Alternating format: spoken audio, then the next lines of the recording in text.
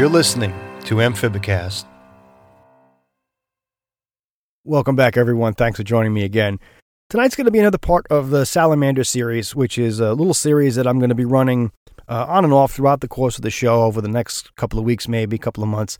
And we're going to touch on some Salamander content. I had gotten some feedback from a lot of the listeners, and a lot of you guys want to see, hear a little bit broader content. And I know I focus a lot on the dart frogs because it's kind of in my comfort zone, but it is an amphibian podcast, and I wanted to get in some salamander content because I do like them, and they're really the first amphibian species that I ever kept before I even started with frogs, back in the old days, you could say. So tonight I've got a great guest. I've got Mike Lardis of Slithering Salamanderscapes. He's got a really amazing YouTube channel, and he's a pretty accomplished hobbyist. So I'm going to pick his brain about some different things that he's working with and some of the species that he's got, and just really from the ground up, because I'm not really too top-notch on my salamander game, so he's going to kind of enlighten me in terms of the captive husbandry aspects of it. But first and foremost, though, I want to thank everyone for the nice 5-star reviews on Apple Podcast. Again, 5-star review on Apple Podcast is a great way to support the show. Another great way to support the show is becoming a patron on Patreon.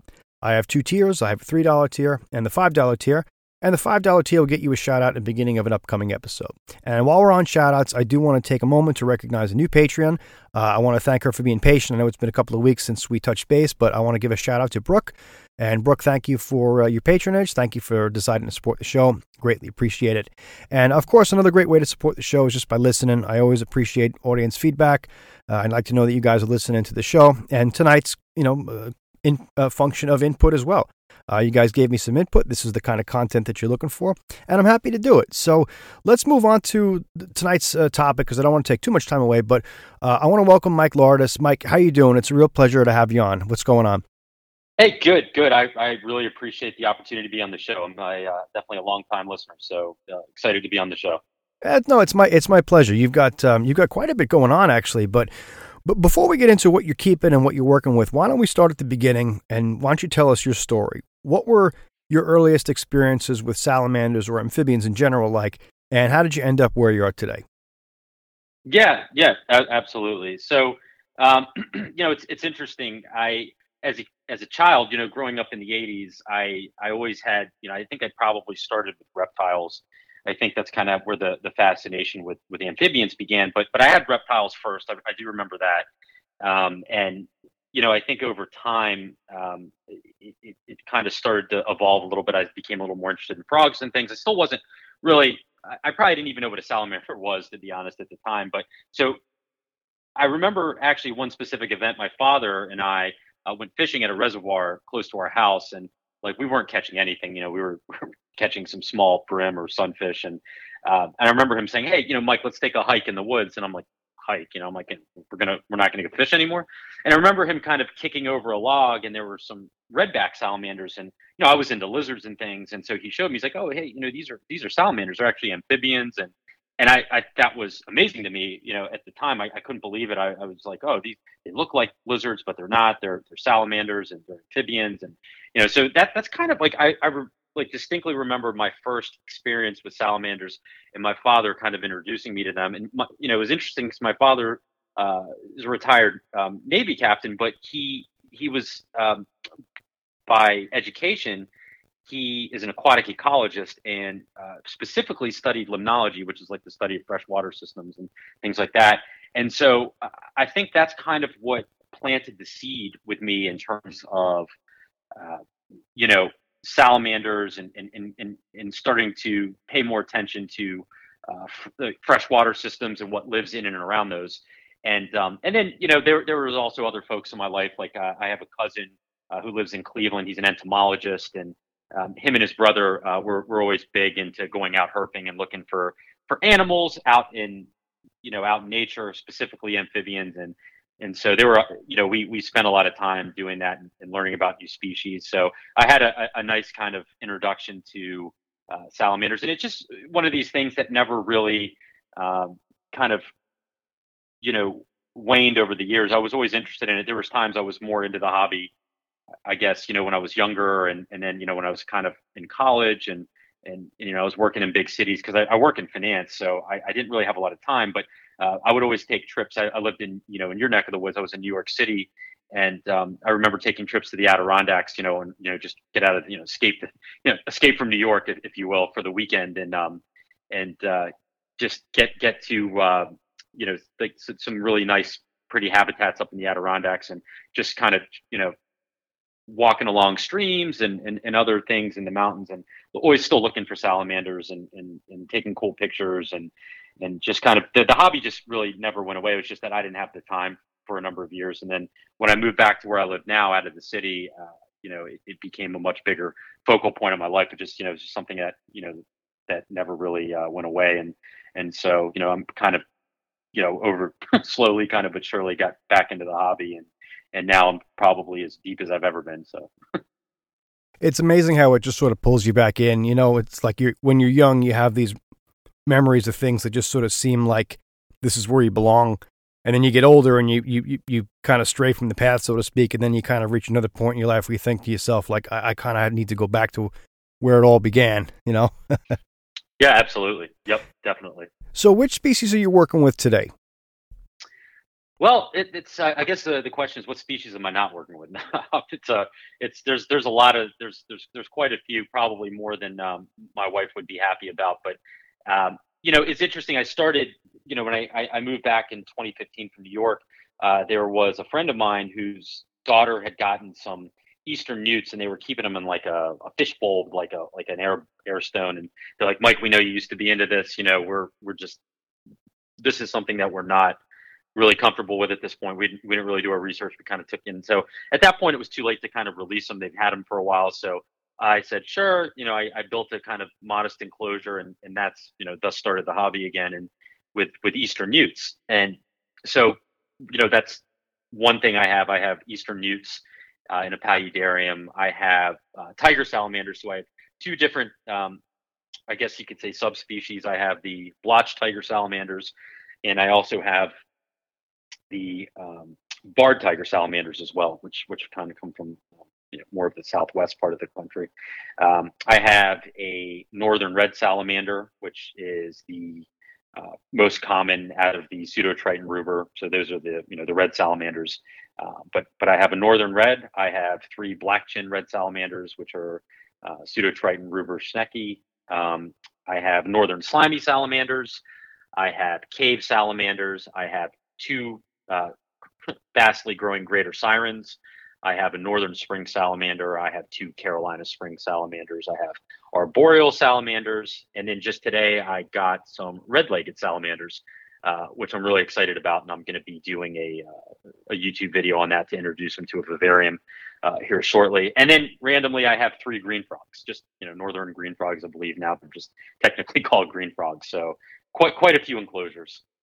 Go Team Frog. Right. Yeah, I love watching them. They're great. So I'm trying to, again, I'm not really much of a salamander person myself, but I'm trying to kind of wrap my head around some of the different methods of care. And I've seen your videos. I've seen you've got a lot of paludariums, but I'm curious. And it's funny because I'm looking at my notes. I realized I should have added a third thing here, because I was going to ask you originally the differences between terrestrial and aquatic, but then I remembered there's also arboreal. So can you run us through maybe some of the different types of husbandry setups that might be unique to each stage? And I know a lot of them overlap, but what are some of the main differences between, like, just say terrestrial and aquatic care? Yeah, sure. I mean, it's interesting because most salamanders, and I say most because it's not all, but most salamanders have an aquatic larval stage where they've got feathery gills and they look like mini axolotls. They're eating like mosquito larvae and things like that. And as they grow, and then they become terrestrial or semi-aquatic, depending on the species. But yeah, for sure. And then you've also got some kind of woodland salamanders which never have an aquatic phase, where they have gills. They go through that when they're in the egg, and then when they come out, they look like little miniatures of the adults, like arboreal salamanders and green salamanders. So, it's definitely different setups. It depends what stage of life you get the animal in, I would say. Most of my enclosures are paludariums because most of these animals lay eggs in the water. but some don't, like arboreal salamanders don't, and uh, green salamanders don't. So things like that, and neither do the red-legged salamanders. So it just depends really, but I think the care is a little different. I mean, when you're thinking of a paludarium versus like a vivarium, terrarium, in my opinion, I think having any kind of water feature makes it more difficult. I mean, for one, just the amount of water changes you have to do. You have to be checking the water parameters. Do you have an algae outbreak or a cyanobacteria outbreak, which I've had. So I think anytime you have a water feature and then you've also got land features and you've got a drainage layer and you've kind of sealed it off, and it's a lot more maintenance. So the care is definitely, I think, a little bit more difficult when you're keeping streamed like brook salamanders, like red salamanders and things like that, because you don't have to, but I incorporate, because if they do breed, and I don't breed my animals, but if they do breed, I want them to have the proper habitat to do it, if it strikes their fancy, I guess. So. And as far as different not lifestyles, life stages, excuse me. I know with newts, you've got the larval stage, then you've got the F stage, which is, I guess, almost fully terrestrial, and then the adults kind of return to the water. Have you ever had to make different vivariums or move any of your salamanders because they were in different life stages at all? Yeah. So when I got my blotched tiger salamanders, the person that I got them from was saying, they're fully adult, right? They've got lungs. They're at that point, tiger salamanders are fossorial, except when they breed and they go to their vernal pools. But so I had set up like a 75-gallon vivarium, with just lots of substrate and planted, and it was bioactive, kind of hashtag bioactive, right? I had springtails and things like that in there. And so when I got them, though, I realized that they were still, all three of them were in their larval phase. So they were like, water dogs, or, whatever you want to call them. And so I had to completely, because at that point, that was the only enclosure I had for them. I had to basically gut what I had built and build kind of like a paludarium. I had half of it was set up for land and half of it was set up for water until they could metamorphose, into adults. And then at that point, I just changed it out to a completely terrestrial enclosure, just because they spend so much time underground, as do most Ambystoma, the genus for salamanders with lungs, like mole salamanders, spotted salamanders, marbled salamanders, tiger salamanders, things like that. So yeah, I have. I've never had any eastern newts that were in the F stage. I've seen a lot of red Fs, which is the F stage, and just see them crawling around when I go hiking, just anywhere, like kind of like along the forest floor. They stick out because they're so bright, kind of that orangey red color. But the eastern newts I've always had have been adult, so it's kind of a pretty simple setup. Mainly aquatic, a place for them to haul out. They're good to go. But yeah, so it can happen. I mean, like even with my spring salamanders and all of my red salamanders, they all came as larvae, and so which is why I build paludariums more than anything else, because it kind of covers you, from having to kind of tear it down, and sometimes you have to do that anyways, right? You're in the hobby, like sometimes the enclosure's just not working for one reason or another, and you got to like kind of tear down and redesign. Yeah, the dreaded life cycle change. I keep saying lifestyle as if it's right. Yeah, I've had that experience too, where I've made some errors doing vivarium builds, and some of them I just kind of left. I mean, the main thing actually was water features, which I've spoken to other people about. I'm not a big fan of water features in dart frog enclosures.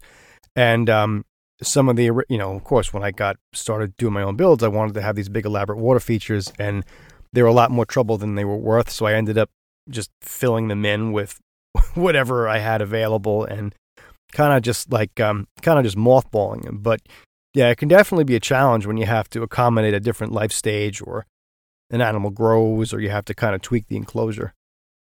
Right. Yeah, it is. It's hard. And I'm to be honest, right now I've got, these black chin red salamanders, which are amazing. They're some of my favorite. They're super bright, and, but one of them is refusing to morph. And I've had them for about a year, and two of them are completely morphed out, and the other one is just kind of refusing, and it can take up to 3.5 years for some of them to morph. So I'm like, how long? And I've got a leak into the land area, so I constantly draining the false bottom in the land area, and it's going to be a complete redo for me. I really like the enclosure. It's great. It's like a shale drip wall effect, and it's got moss growing and liverworts. It's beautiful, but the problem is that I can't reverse engineer what I did and fix it at this point. It's just going to have to be a redo. So I'm waiting for this one animal to morph out, and I can build something a little bit more appropriate, and and still have a water feature, but not as big of a water feature. Yeah, it's always so frustrating when you have to kind of just bite the bullet and tear everything down. Right, exactly. So I'm curious about a couple of the species you keep, and I would love to just go through every one of them one by one, but just for the sake of time, I'd like to maybe focus on two. So, I mean, my eye immediately was drawn to Pseudotriton ruber. And I know that you can elaborate more. I know there's a couple of subspecies in there just because their coloration, at least to me, is amazing. I was wondering if you could walk us through their care from start to finish, and then maybe something that's a little different, like maybe like one of the Ambystoma species. Yeah, sure. So Pseudotriton ruber, the red salamander. There's four, I guess you want to say, subspecies, which is Pseudotriton ruber, which is the northern red salamander. You've got the black-chinned red salamander, which is the other, subspecies I keep. And then there's two other ones. There's like a southern red salamander, which the coloration's a little bit more dull on them. I've actually never caught one or seen one in the wild.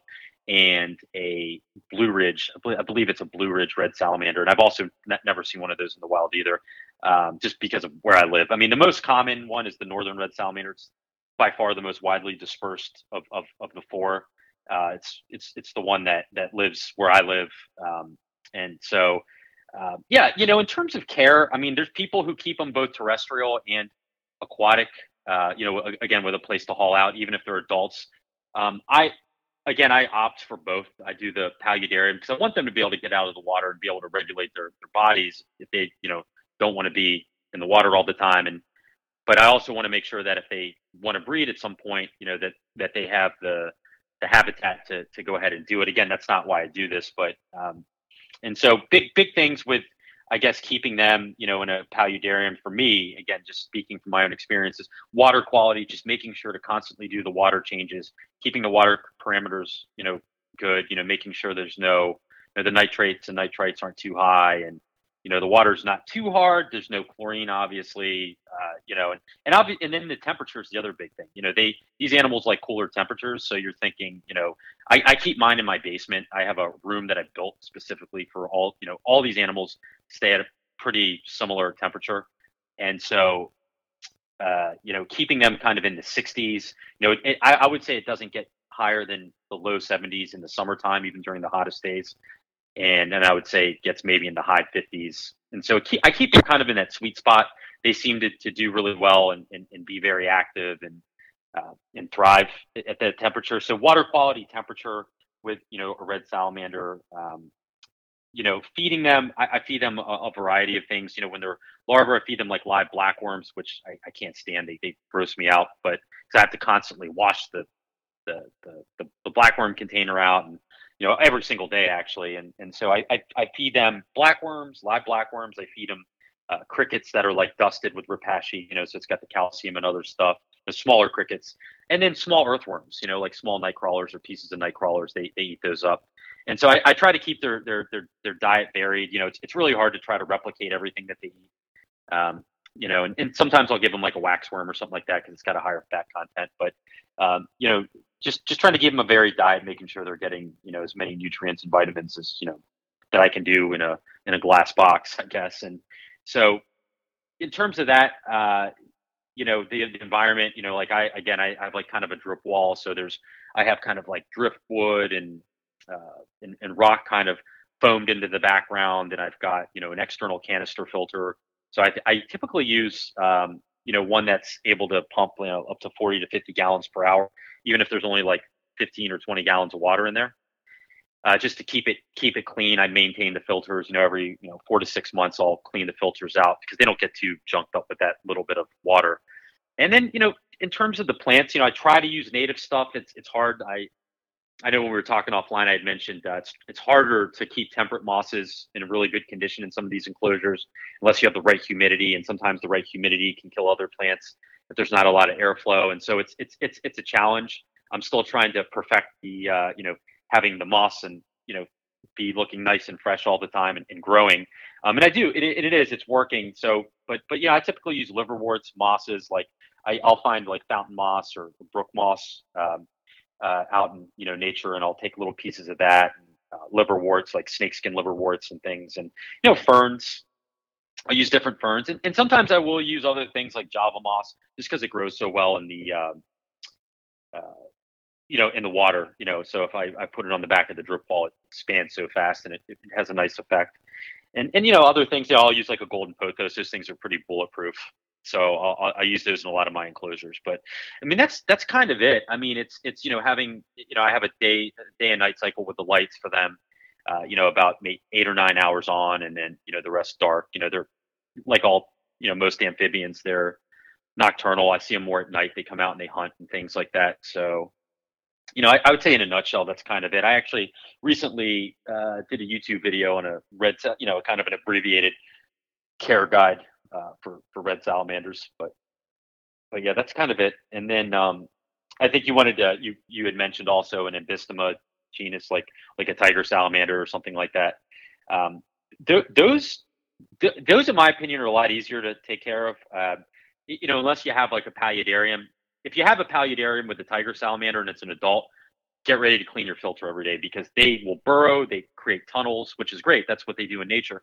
But then they, will come out sometimes and go in the water, and within like 15 minutes, the water, it looks like a mud puddle. It's disgusting. And so I have mine in a paludarium. One of my barred tiger salamanders I have in a paludarium setup, but it's mainly land, but there's, kind of like a little water feature, and it kind of pumps water around, and they've got some aquatic plants in there, some mosses and things like that. But one of them always stays. It's funny, one of the barred tiger salamanders is always underground. I like never see him, so when I dig him up, I feed him like every 3 months, because he never comes up. He never seems to lose weight either. He's just kind of, I guess, because he's not moving around a lot. And then the other one just seems to stay in the water. Those are my younger tiger salamanders. They're only about a year and a half old. The blotch tigers I have are much bigger, and those are in a fully terrestrial setup. Those are, both over 10 inches. One's probably 11 and a half, 12 inches. And those are, underground most of the time too. I've got mosses. I do have a misting system, by the way. I use Mist Kings, excuse me. And I have those going off, on all my enclosures throughout the day. But my blotch tigers are in a completely terrestrial setup, with a false bottom and a lot of ferns and pothos. Again, they're pretty. They're like big Muppets. Think of a big Muppet just kind of burrowing through and knocking things over and just kind of making a mess out of your terrarium.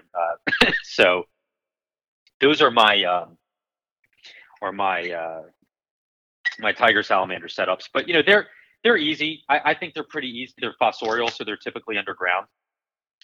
And in my opinion, they're pretty easy to take care of. Versus some of the other, lungless salamander species. They eat a lot. I feed them, their staple in their diet is earthworms. Feed them dusted crickets and some waxworms on occasion, but really it's just night crawlers. They'll take down a worm and go back down in their little burrow, and I won't see them for another month and a half. So, I guess if I wanted them to breed, I don't know anybody in the U.S. who actually breeds them right now. I know in Germany some people do, but it's notoriously difficult to breed them. I know some people are trying.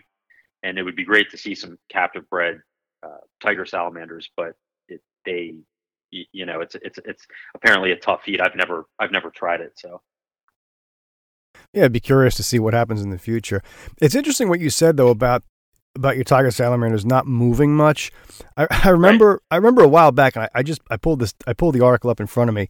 There was an article in Smithsonian Magazine. I think it was last year actually, and these scientists have been studying olms, which is like a cave salamander species. They're all white. They look kind of like axolotls. They're kind of freaky looking. And this one individual, they somehow, I don't exactly know how they did it, but it didn't move for 7 years. It Right. yeah, Yeah. it sat in the same spot for 7 years. So it's amazing how just I guess time isn't a factor if you're a salamander. Yeah, it's interesting. I mean, and I don't, and I'm not certainly not a scientist. There's a lot of smarter people on the subject than me, but they definitely, especially in the wintertime, when they go below ground surface, when it freezes, they go into like a torpor state where they just kind of, they're not, it's like suspended animation. They're not necessarily hibernating, but it's like something in between. It's interesting. But yeah, I think I've seen the same thing you're talking about on the Olms. They just sit there and they get really old, and they can just sit there and conserve energy, I guess, in those conditions. I think they're all blind, right? They're pretty much blind because of the environment they live in. Yeah, I believe so. I don't think. I mean, in the picture they don't have any eyes, so Right. unless they're Right. doing something that I don't know about, I I can't imagine what you'd see down there in pitch darkness anyway. But now, Right. as far as the paludariums go, your builds are. I mean, I've seen people have a certain template for vivariums in different capacities, meaning different species. I've seen very, very elaborate vivariums for Abronia, which is it's a genus of lizards, alligator lizards, I think is the common name. I've seen elaborate vivariums for dart frogs. You have these very elaborate paludariums for your salamanders, which are really beautiful. And I mean, I know, like I said, we don't normally get into paludariums with dart frogs too much, but yours, you have like the water is crystal clear, and it looks like you've got sand as a substrate, and you've got how are you doing this? Can you walk us through a build from start to finish? Because whatever you're doing is pretty impressive.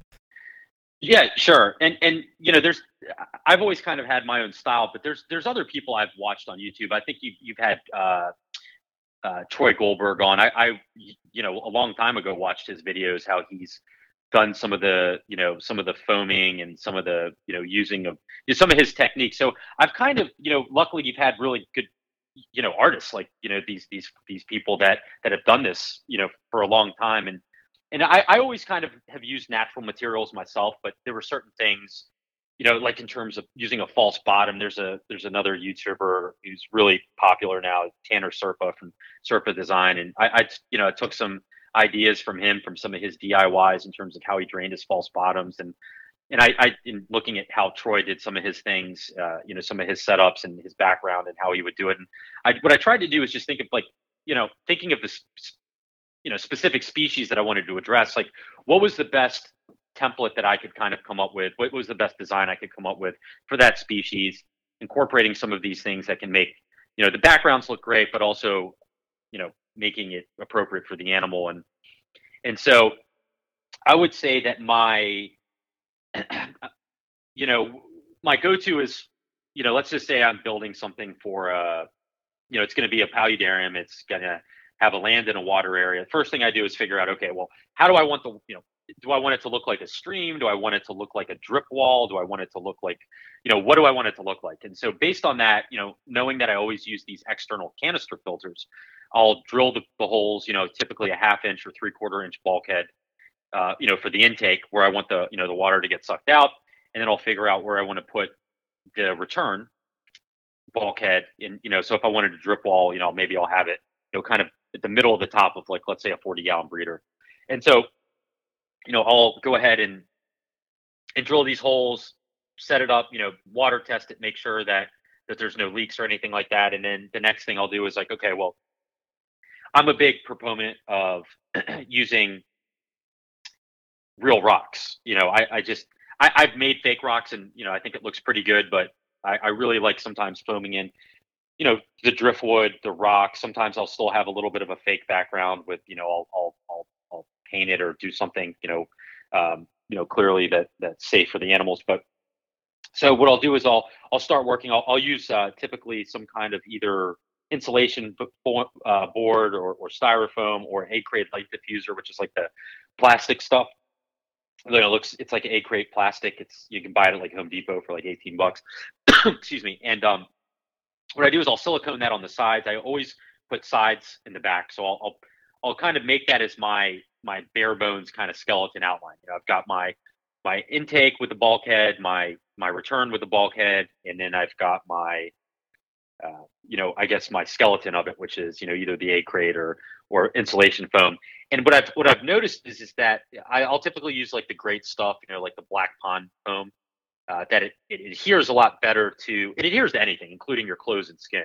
If you get it on you, like it never comes off. It's horrible. I've ruined 3 or 4 sweatshirts, jeans, shoes, my hands, and this stuff just doesn't come off. But I've noticed it sticks really well to glass, but it sticks even better to other materials, especially if they're roughed up a little bit or like plastic.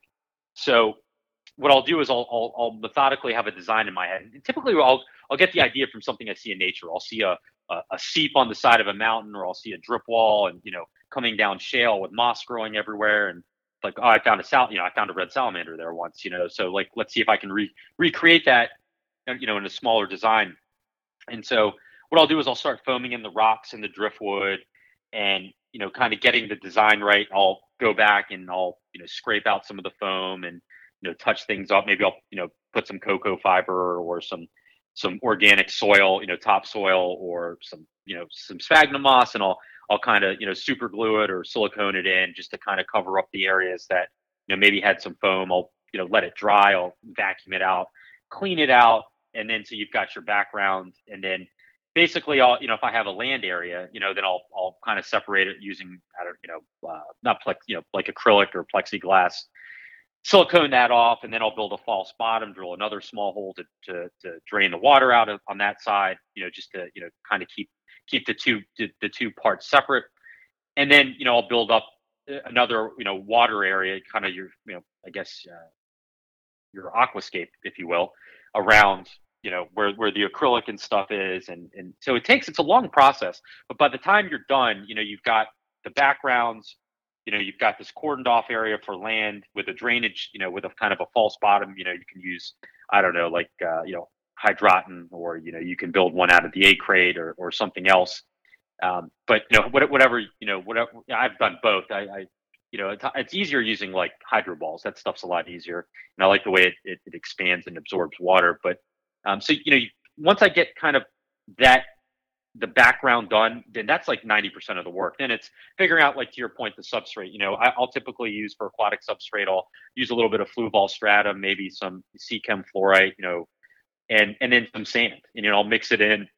And a lot of times, I'm lucky. My wife and I recently bought a log cabin out in the Appalachian Mountains, which is great. We're able to go out there, and I have a stream on my property, so I'll take like a handful of river pebbles and things like that'll match kind of the look that I've set up, and I'll clean them, disinfect them, all that stuff, and then I'll use them on the bottom too to try to make it look as realistic as possible. And then once I've kind of got that substrate set up, then I'm starting to think, okay, well, what kind of plants?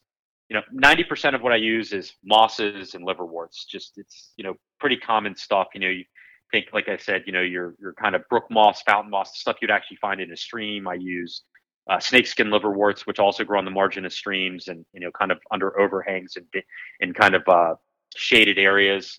And then I'll use ferns, things like that, and that's kind of how I plant it. In terms of the substrate on the land, I mean, that's depending if it's a tiger salamander, the substrate's a lot more important than if it's some other animals. But I typically use the same mix. I'll use kind of organic topsoil. I'll use coconut fiber, dried sphagnum moss, bark chips, or like rep the bark. I'll just go buy that, and I'll just kind of mix it up and make it damp, and then that's kind of the substrate for the land. It's pretty simple. And once you kind of have that set up and you've got the paludarium planted, that's kind of it. I mean, it does take a long time to kind of because there's a lot of, as you can imagine, like you're building it up and you're like, this doesn't look right, or you don't like the way the water's dripping, and then so I'll tear part of it down, and then you got to kind of go back in and refoam. I mean, this is clearly way in advance to adding any kind of anything into it, even the plants. But that's kind of my process. Again, step one is, did I see some kind of habitat out in the wild that this animal would really thrive in?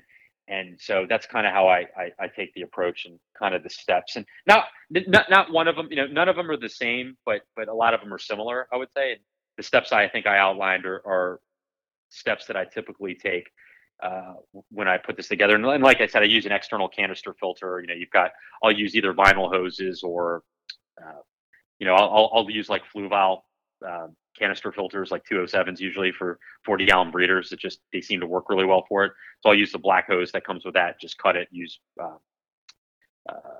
whatchamacallit, to hose clamps to tighten them up, and it's pretty simple. And then I get a timer with a light. I'll install Mist Kings to the area that's not touched by the water feature, and that's kind of off to the races. But there's a lot goes into it. I think a lot of people, since I've been doing this, have asked me, oh, like, what does one of these things cost? I'm like, I I have no idea. Like, I can tell you the materials cost me quite a bit.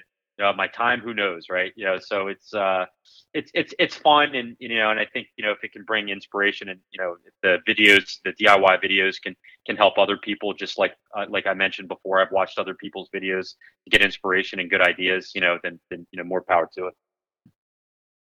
It's kind of like, it's funny what you said about the cost. I mean, I think the only way I can describe it is that it's priceless. Right. But Exactly. It's like I kind of bring up the classic car hobby. I have a couple of friends who are into classic cars, and it's the same thing. It's just this evolving process. I mean, no one really wants the car to be finished and complete. And that's great. You can stand back and look at it and be like, all right, now I got nothing left to do. So now I got to get another one. So it definitely it snowballs in terms of price and commitment. I don't even know how much I've spent on my builds. Oh yeah, it's a super. I mean, look, if you're it's an expensive hobby in general, right? You're going to keep these animals, and I agree. It's I think a lot of the fun in this is building the setup. I mean, I'm sure there's some people who just want to observe the animals, and there's nothing wrong with that, and maybe they want to buy a finished product. But I think a lot of people, the fun in this, right, is creating your own little work of art, for your pet to live in, and your animals.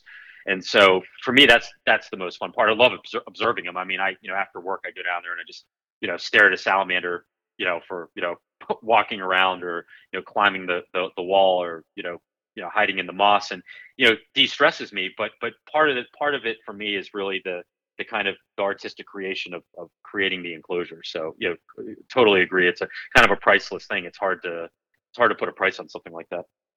Yeah. And another thing that interested me about your builds is, and I posted a video a while back on my social about the cabinet setup that I had for 4 of the 40-gallon breeders that I had. And you did the same thing. You have this really elaborate cabinet setup with top access. I mean, how did that work out for you? Because presentation-wise, it really makes a big difference. Yeah, no, it's a good question. So initially I had again, because it started I never thought I was going to get back into keeping animals until about 5 or 6 years ago. And so, I had them just on random stands I would buy, or, I'd build a random, small stand for one. And eventually it started just taking up the entire area of our finished basement. I even had one of those metal tool racks that you could put 2,000. My wife's like, what are you doing? We were supposed to have an Irish pub in our basement. And now we've got, you've got this Mortal Kombat machine over here, and you've got 25 tanks. And I was like, yeah, let me fix this. So another part of our basement has, is a pretty big room, but it's taller than it is. There's a lot of room vertically, right? And so I was like, how can I kind of, do this? Because some of these get pretty heavy. You've got rock, you've got water. And so a friend of mine who builds, he's an amazing carpenter, but helped me redo my kitchen and things like that. I posed the idea to him, and he had actually built a couple of aquarium stands and a really cool turtle enclosure, a custom turtle enclosure for some pretty big tortoises. And so I didn't even know he had done that. And I told him what I had in mind. I said, look, the majority of my setups are not that big. They're 40-gallon breeders. I gave him the dimensions. I need to be able to access these from the top, because that's how I can get in. These aren't the kind of exoterras where you can open them in the front, which I'm, by the way, getting more into now. I have a lot more of those now than I did before, just kind of on their own separate stands. But so he kind of designed it. We needed to figure out. I figured I could stack 3 of them on top of each other with enough room to put lights, and for them to not be too close, on top of each other. And he just, this guy had built houses, and so he helped me out, and we were able to build these racks, 2 40 gallons. So there's 6 40 gallons on 3 on each rack. And then one for 20-gallon long with two. And so it was great. They've got hinges, and you can kind of pull the doors up so you can access the top. And it's nice. It's nice. It makes it look nice and tidy. And in the back, obviously it's a little bit more messy, but we were able to kind of organize, I guess cord management or whatever you want to call it in the background to make sure that everything was good, because all the Miss King setup and all the cords and everything kind of run through the back. So the front definitely looks a lot tidier than the back, let's put it that way. But yeah, it was good. We stained the wood, and took steps to make it look nice and put some not too ugly hardware on the cabinet. So definitely it freed up made my wife happy, because I got this stuff out of the main part of the basement, and then I created like the salamander room, and I have all these like really cool antique anatomical charts for salamanders, and things kind of from the 19th century, early 20th century, and so I kind of just turned it into my own little amphibian or salamander room, if you want to, if you will. And the racks really work nicely into the room, because it was kind of had weird dimensions. And it's like that one room in your house. My house isn't even that old, but I always remember going into older homes and seeing like the weird door, the weird room that they had, like the strange dimensions. I'm like, what the heck did they build this for? It's like, and so that's like the room in my house right now. And so we were able to really make all the enclosures fit in there nicely. And so yeah, and I have seen yours, by the way. Yeah, you've got some a great setup as well. So it's always fun doing that, and I'm glad I was able to kind of get it into operation.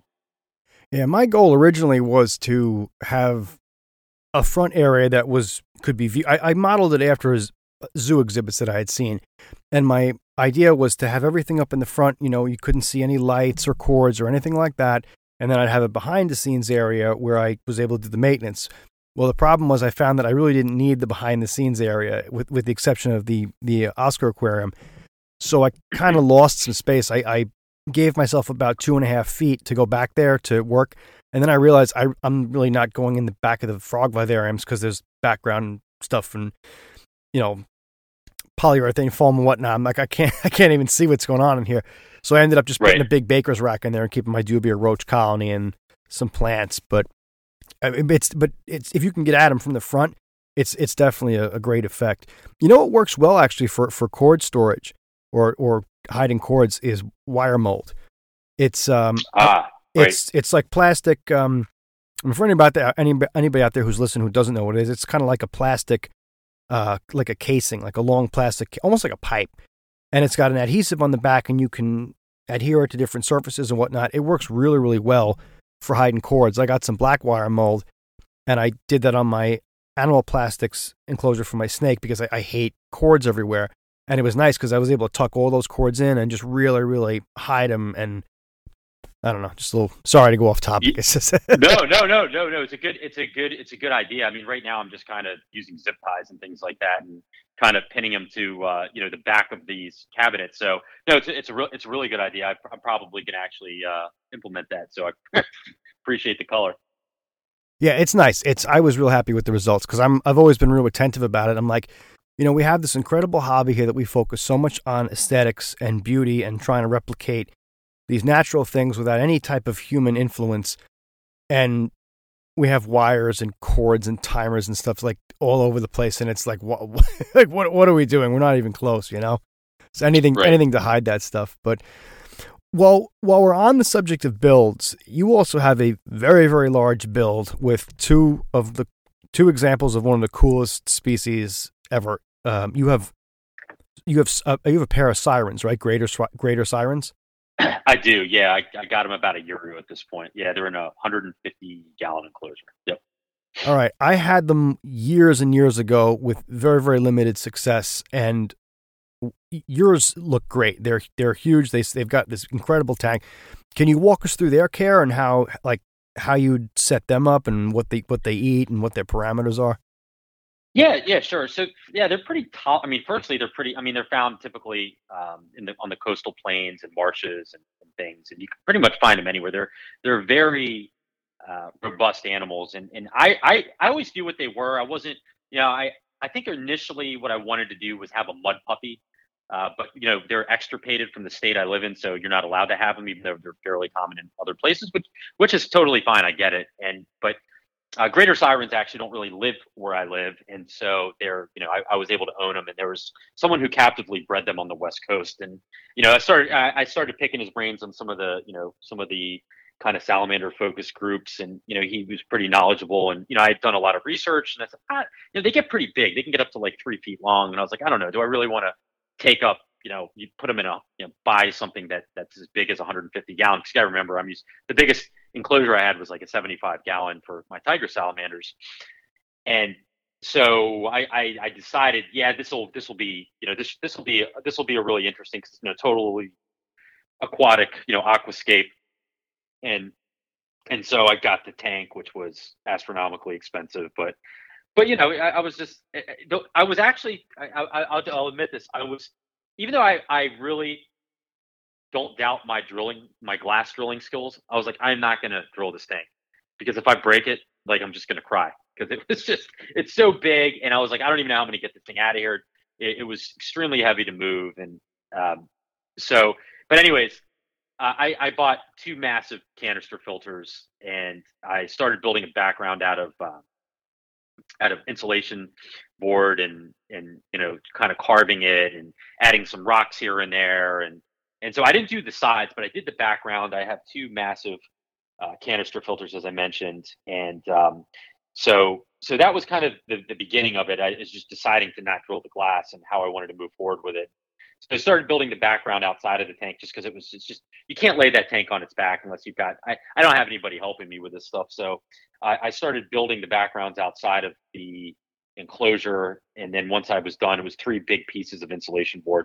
I was able to put them in, let them dry for about a week, and then started to figure out, what would I want. I must have spent $300 on driftwood to put in this thing. And just some big pieces. I had to let those soak for probably a month of soaking, maybe a little less than a month, just to try to get as much of the tannins out. And of course, the first week I had them in, the water turned like a tea color, within like a day. So, but lots of rocks, big rocks, lots of driftwood, and then really the substrate was, a bottom layer of fluval and Seachem fluorite for the substrate, and then I put in sand on top, because they like to burrow a little bit in mud, and I didn't want to put mud in there. So lots of aquatic plants, as much as I could put in it, because they also kind of mess stuff up. They uproot things, because again, they're hiding in the sand and hiding under things, and so that was kind of the setup. A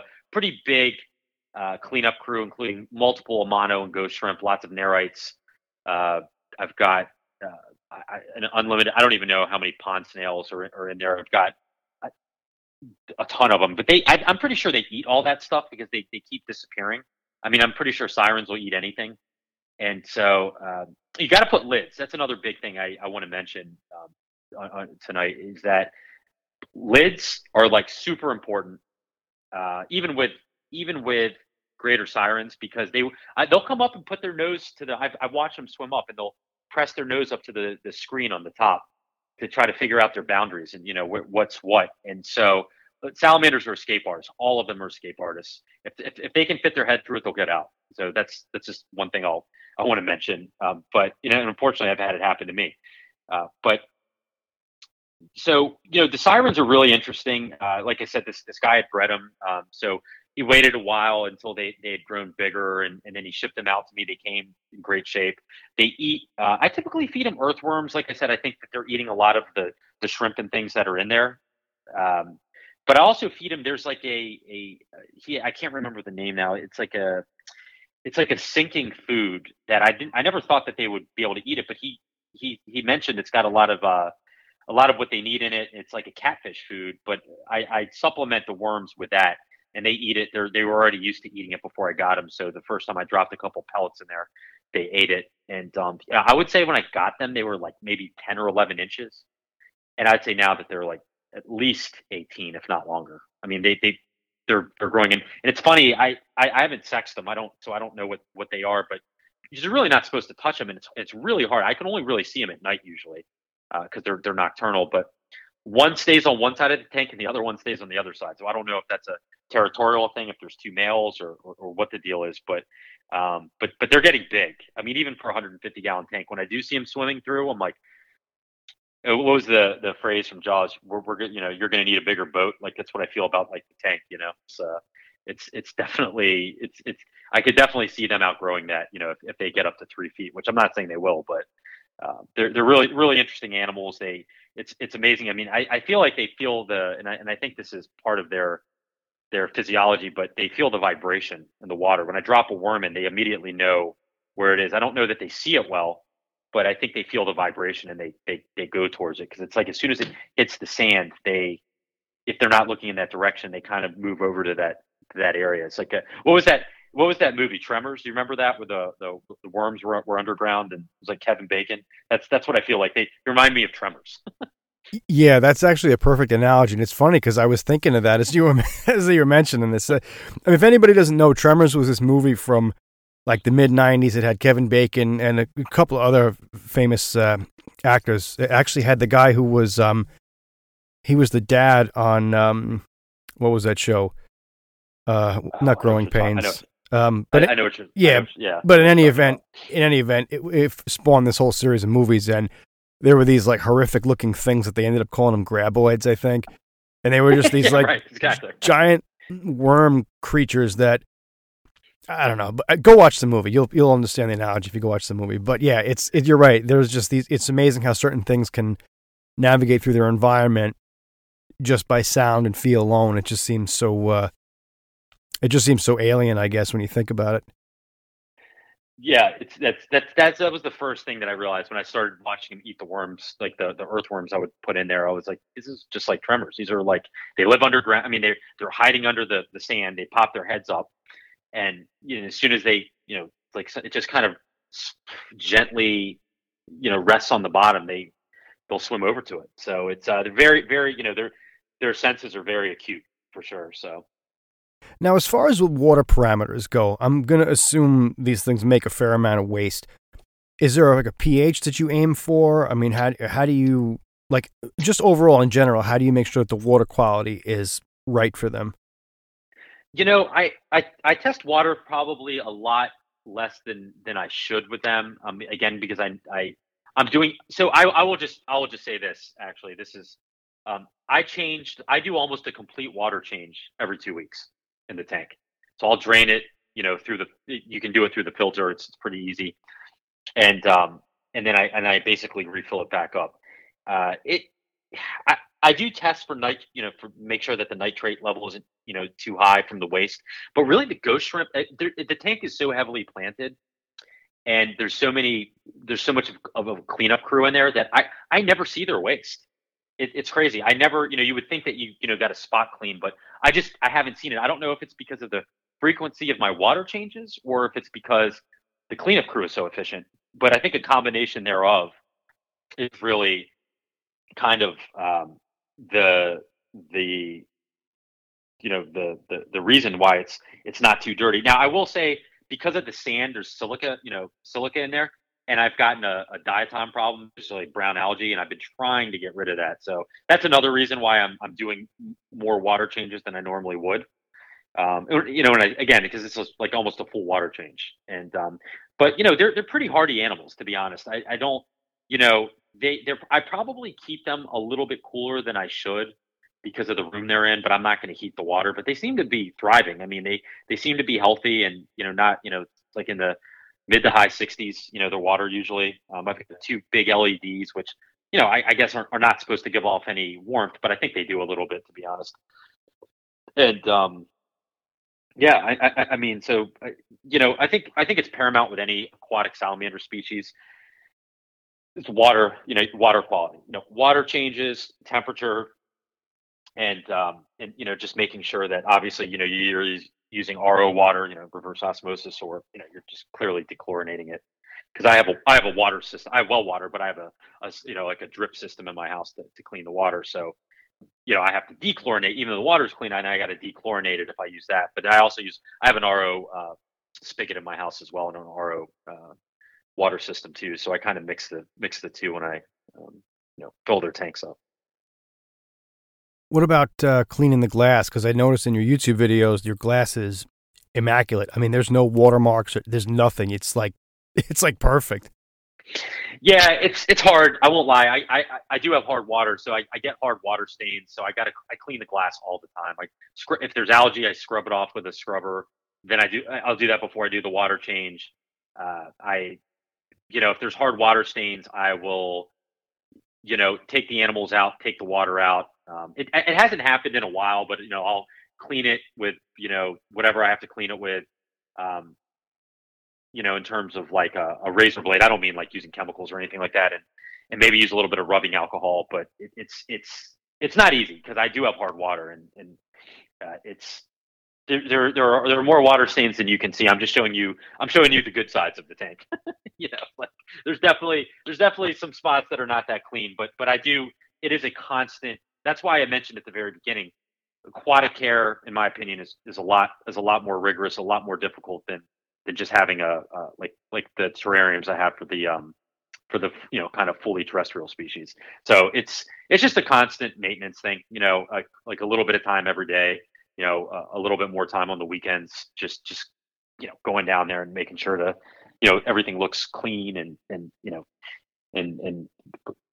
know cleaning the tanks out and just making sure that the water is still in good shape. And that doesn't the other thing is like you have these things like you want to have a paludarium, you're going to get weird things happening. Like I got like 4 cyanobacteria outbreaks because I guess there was too many nutrients in the tank, or I was trying to understand why it kept happening, and I was able to get rid of them. But it's like the blue green algae. It's got that weird smell, like smells like a swamp or something, and it's a nightmare sometimes cleaning these. And you got to take the animals out, and you got to clean the water. Put whatever you got to put in. I use this. It's like a blue green stain remover, and it doesn't hurt anything. I've never had a problem with it. It's like Top Life or something like that. I can't remember the brand, but it's actually a lifesaver. And then you kind of get rid of it. It takes a couple weeks, and then everything's fine. But it is a lot of work having paludariums. I think having a fully terrestrial, fully aquatic is okay. With the aquatic still being more work. But when you have the mixture, when you have a paludarium, just more. I think it's just a recipe for more things to potentially not go right, and so I spend the most time just trying to clean the paludariums out. Do you ever have problems with substrate going anaerobic? You know what I mean, where it gets really, really sodden and it gets that really nasty smell? Because I have false bottoms, I haven't had it go anaerobic, but I have had like substrate in some of my enclosures, like the terrestrial enclosures, where it's just too wet. It's a kind of like sopping, and so I'll switch it out and put other stuff in it, and then I'll maybe reduce the amount of time that the mist kings are going off. It's just or maybe create more ventilation because it's just it's too humid in there, and it's creating too much water.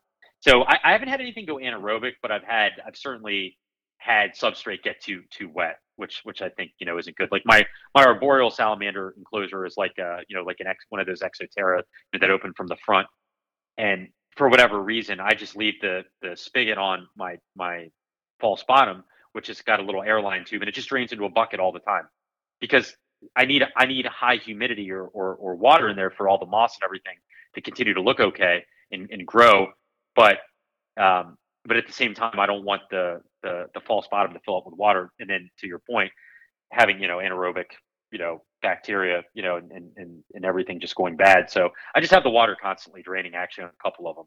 So I have like a flow valve, and it just which I found with another YouTuber, Serpa Design. He has an ingenious way of draining his false bottoms, and I've totally adopted that. It's like one of the probably the most ingenious things I've seen in the hobby to drain false bottoms is just have this little airline tube which hooks onto a flow valve, and it just drains it. And I have it going into buckets all the time, so I don't have to worry about it. I mean, it takes months for a bucket to fill up. So but no, nothing too bad, but definitely substrate that's too wet. So while we're on the topic of content creators, I know you mentioned Tanner Serpa, and obviously you have your own YouTube channel as well. So do you want to tell us why you started the channel, like what prompted you to do it and what you're showcasing on it? Yeah, sure. So I think I think the first thing is awareness just for salamanders. I had been back, like I mentioned, in the hobby, for a while, but I had started to, watch, some of these people like we just mentioned, create some really cool enclosures, and they do it for all these species that they keep, whether it's dart frogs or fire belly toads or reptiles or whatever it is, or fish. And I was like, man, nobody's really doing this for salamanders. I was like, this is just something. Salamanders are, to me, are the coolest animals on the planet. But I figured, it would be great to showcase what I'm doing for them and show you, hey, you can build these really cool temperate, because I love. Don't get me wrong, I absolutely love. If I had the room, I would be probably into dart frogs too, and I would be building. I would be trying to build cool tropical enclosures. But salamanders are the ones I'm very into, native species of North America. So my setups are temperate. Everything's like a temperate setup. I don't have any tropical setups, and so I didn't see a lot of those out there. I saw a few, really cool ones, but not a lot. And I figured, why not combine, one, salamanders, right? Like raise awareness for salamanders, you know, show people that, they can live in these cool enclosures, or just even just awareness for the species, for the animals. And a lot of people, in my opinion, like they still don't really know what salamanders are. It's funny. I mean, some people do and some people don't. And I think frogs are definitely more popular, and I love frogs too, but I think that salamanders need some love, and I figured why not just create a DIY videos, and show people how I kind of create these enclosures for salamanders. Talk a little bit about some of the my favorite species, things that I see when I'm out hiking around in nature, and just kind of sharing that with people. And really, just I think that was really the reason, and I think it just kind of grew a little bit. I think I just kind of was like, whatever, I'll just put this stuff up, and if people like it, great. And I do, I got a small following. I think people, there's certainly a group out there that cares. I think they are slowly getting more popular, just with the advent of all the groups on social media and things like that.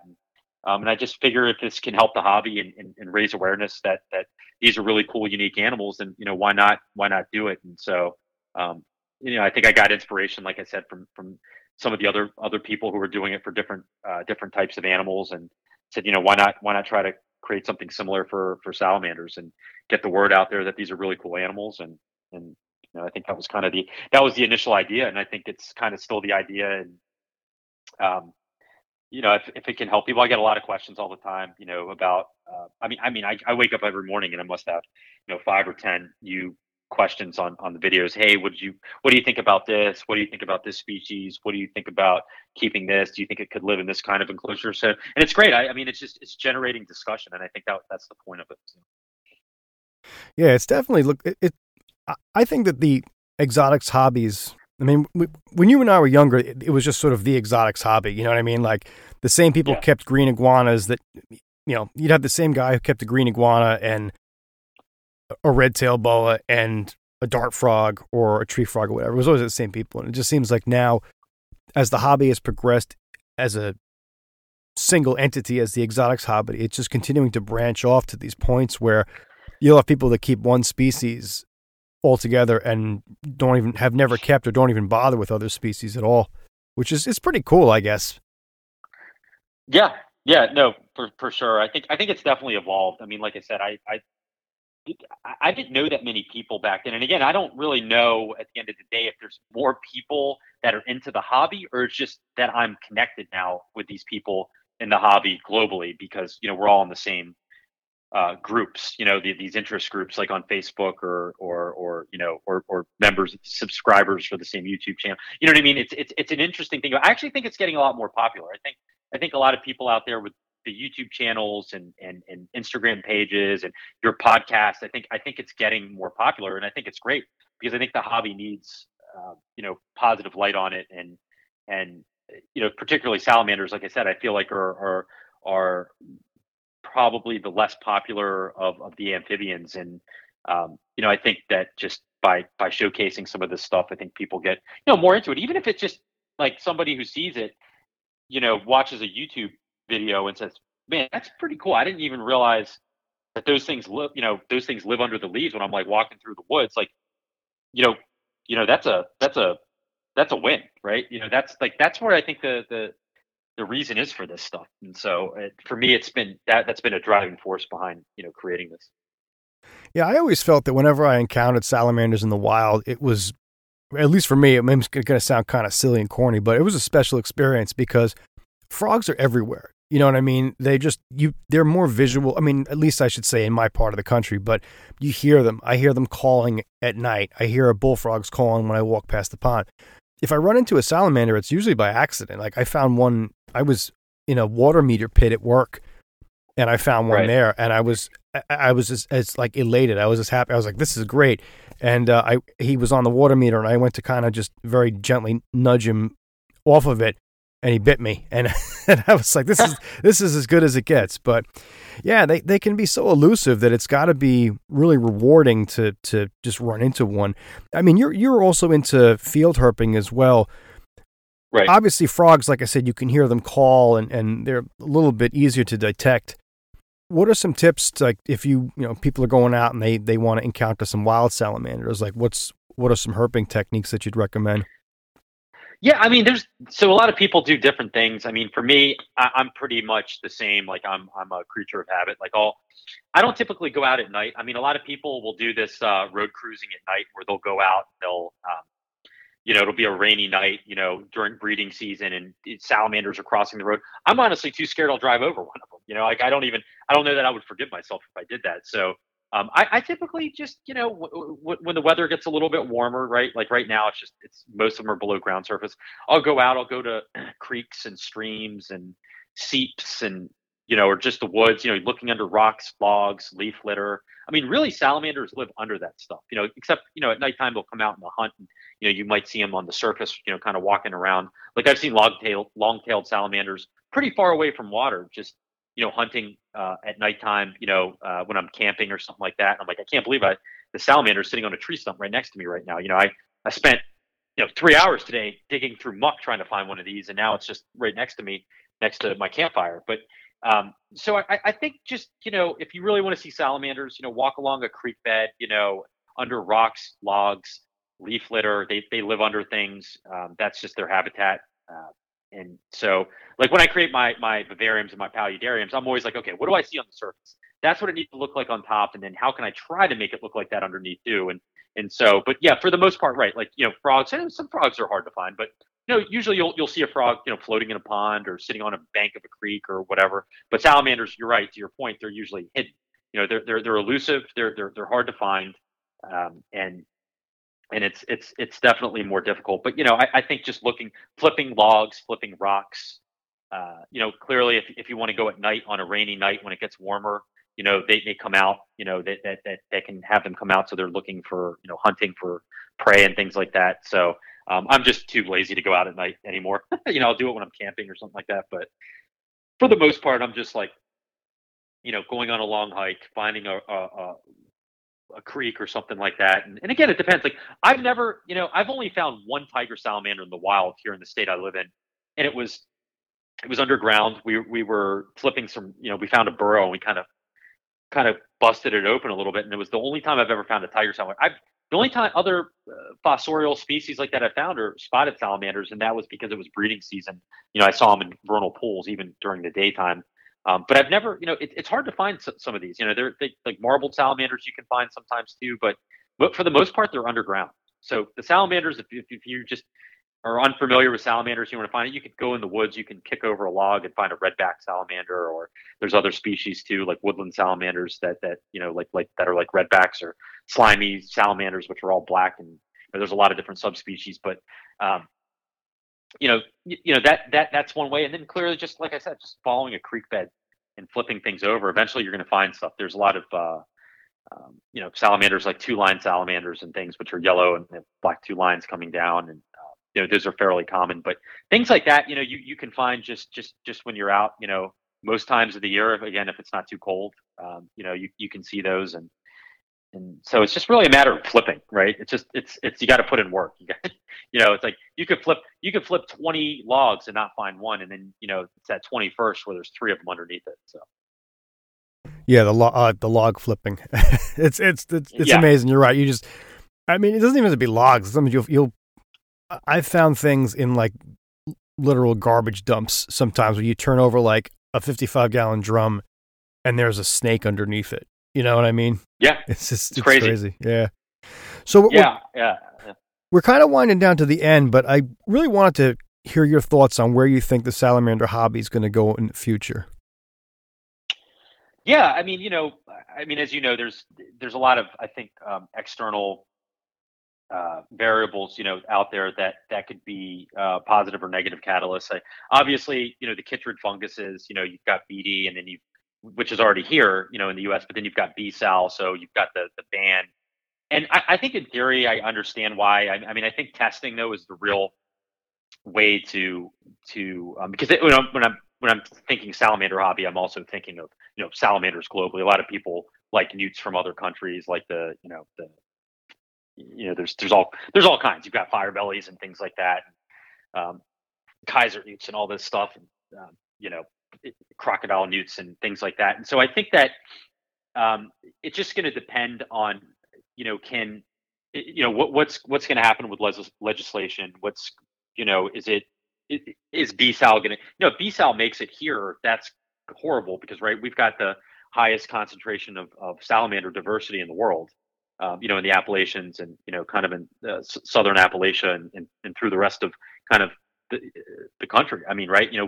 But really the Appalachian Mountains, and that would be catastrophic. So, I mean, that's scary. I don't know that it's going to happen. Hopefully it doesn't. I'm optimistic that it doesn't find its way here.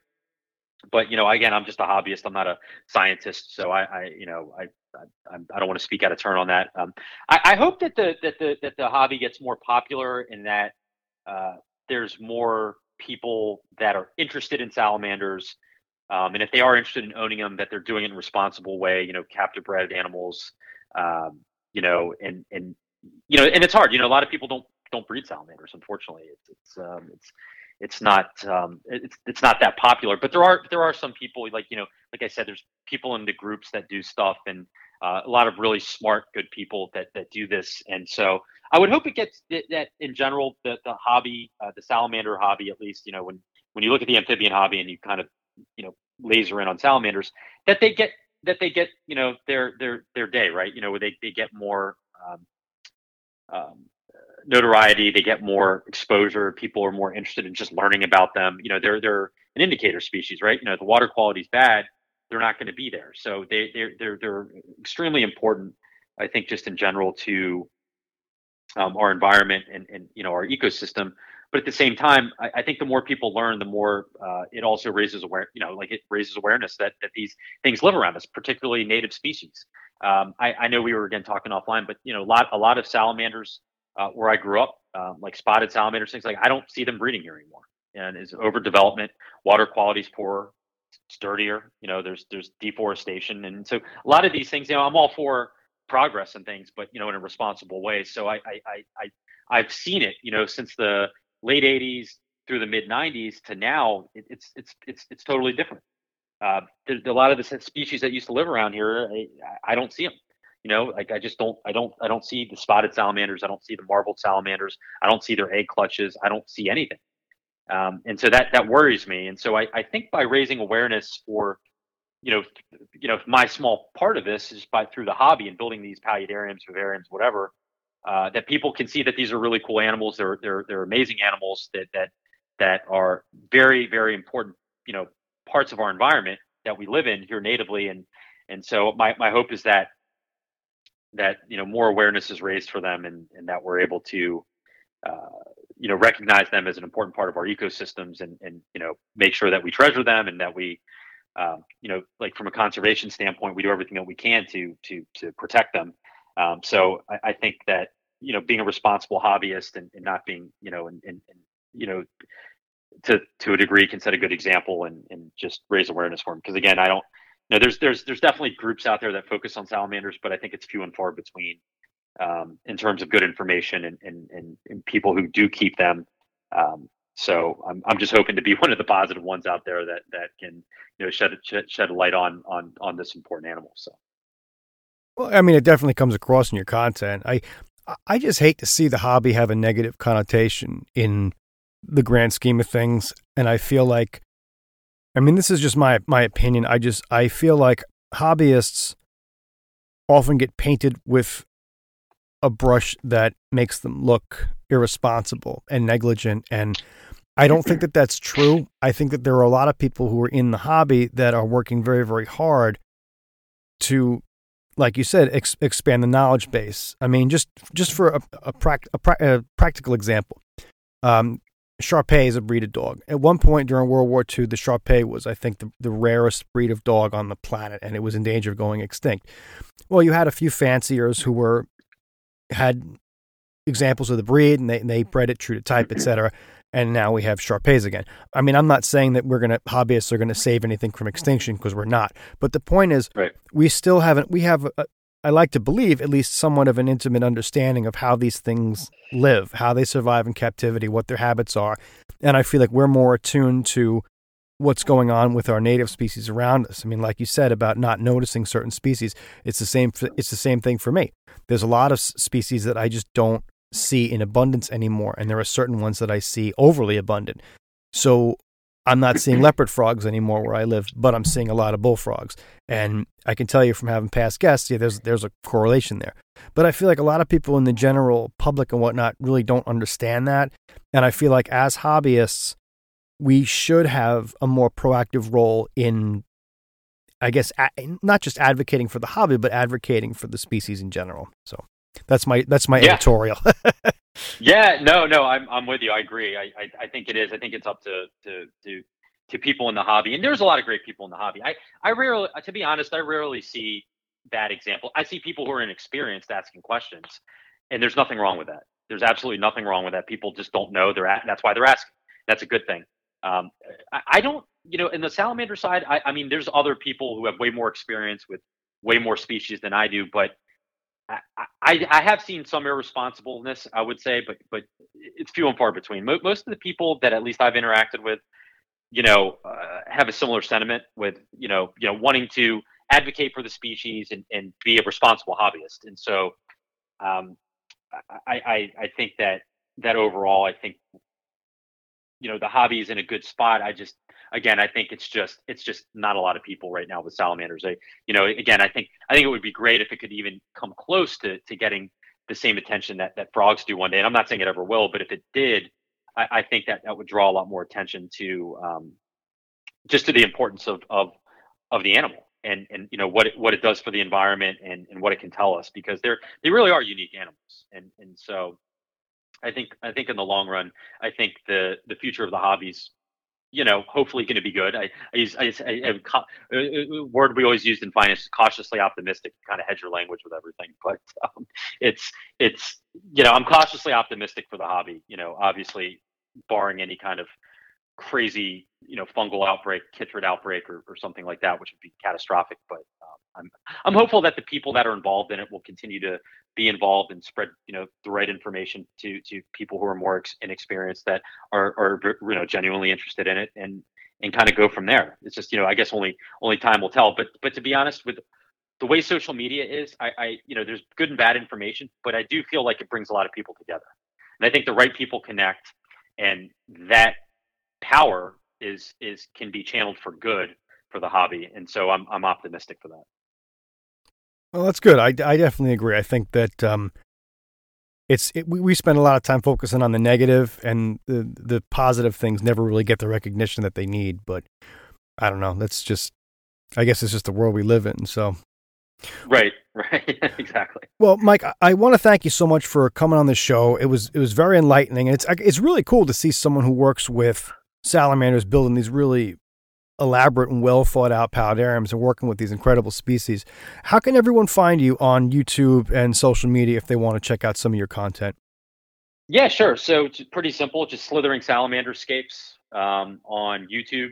If you like it, great. If not, let me know. If you don't, I always love positive feedback, but I also like constructive criticism. So Slithering Salamanderscapes is my YouTube channel, and then I'm a little bit newer on Instagram. I've got it's just Slithering Salamander. So you can I put any kind of pictures I find just through kind of tramping through nature, and salamanders that I find when I'm out hiking, to my enclosures, to anything kind of salamander related. So, Slithering Salamander on Instagram and Slithering Salamanderscapes for YouTube. So and I appreciate you having me on. I'm, like I said, I'm a big fan of the show. I think you're doing a lot of positive stuff for the hobby, for the amphibian hobby in general, and really appreciate the opportunity.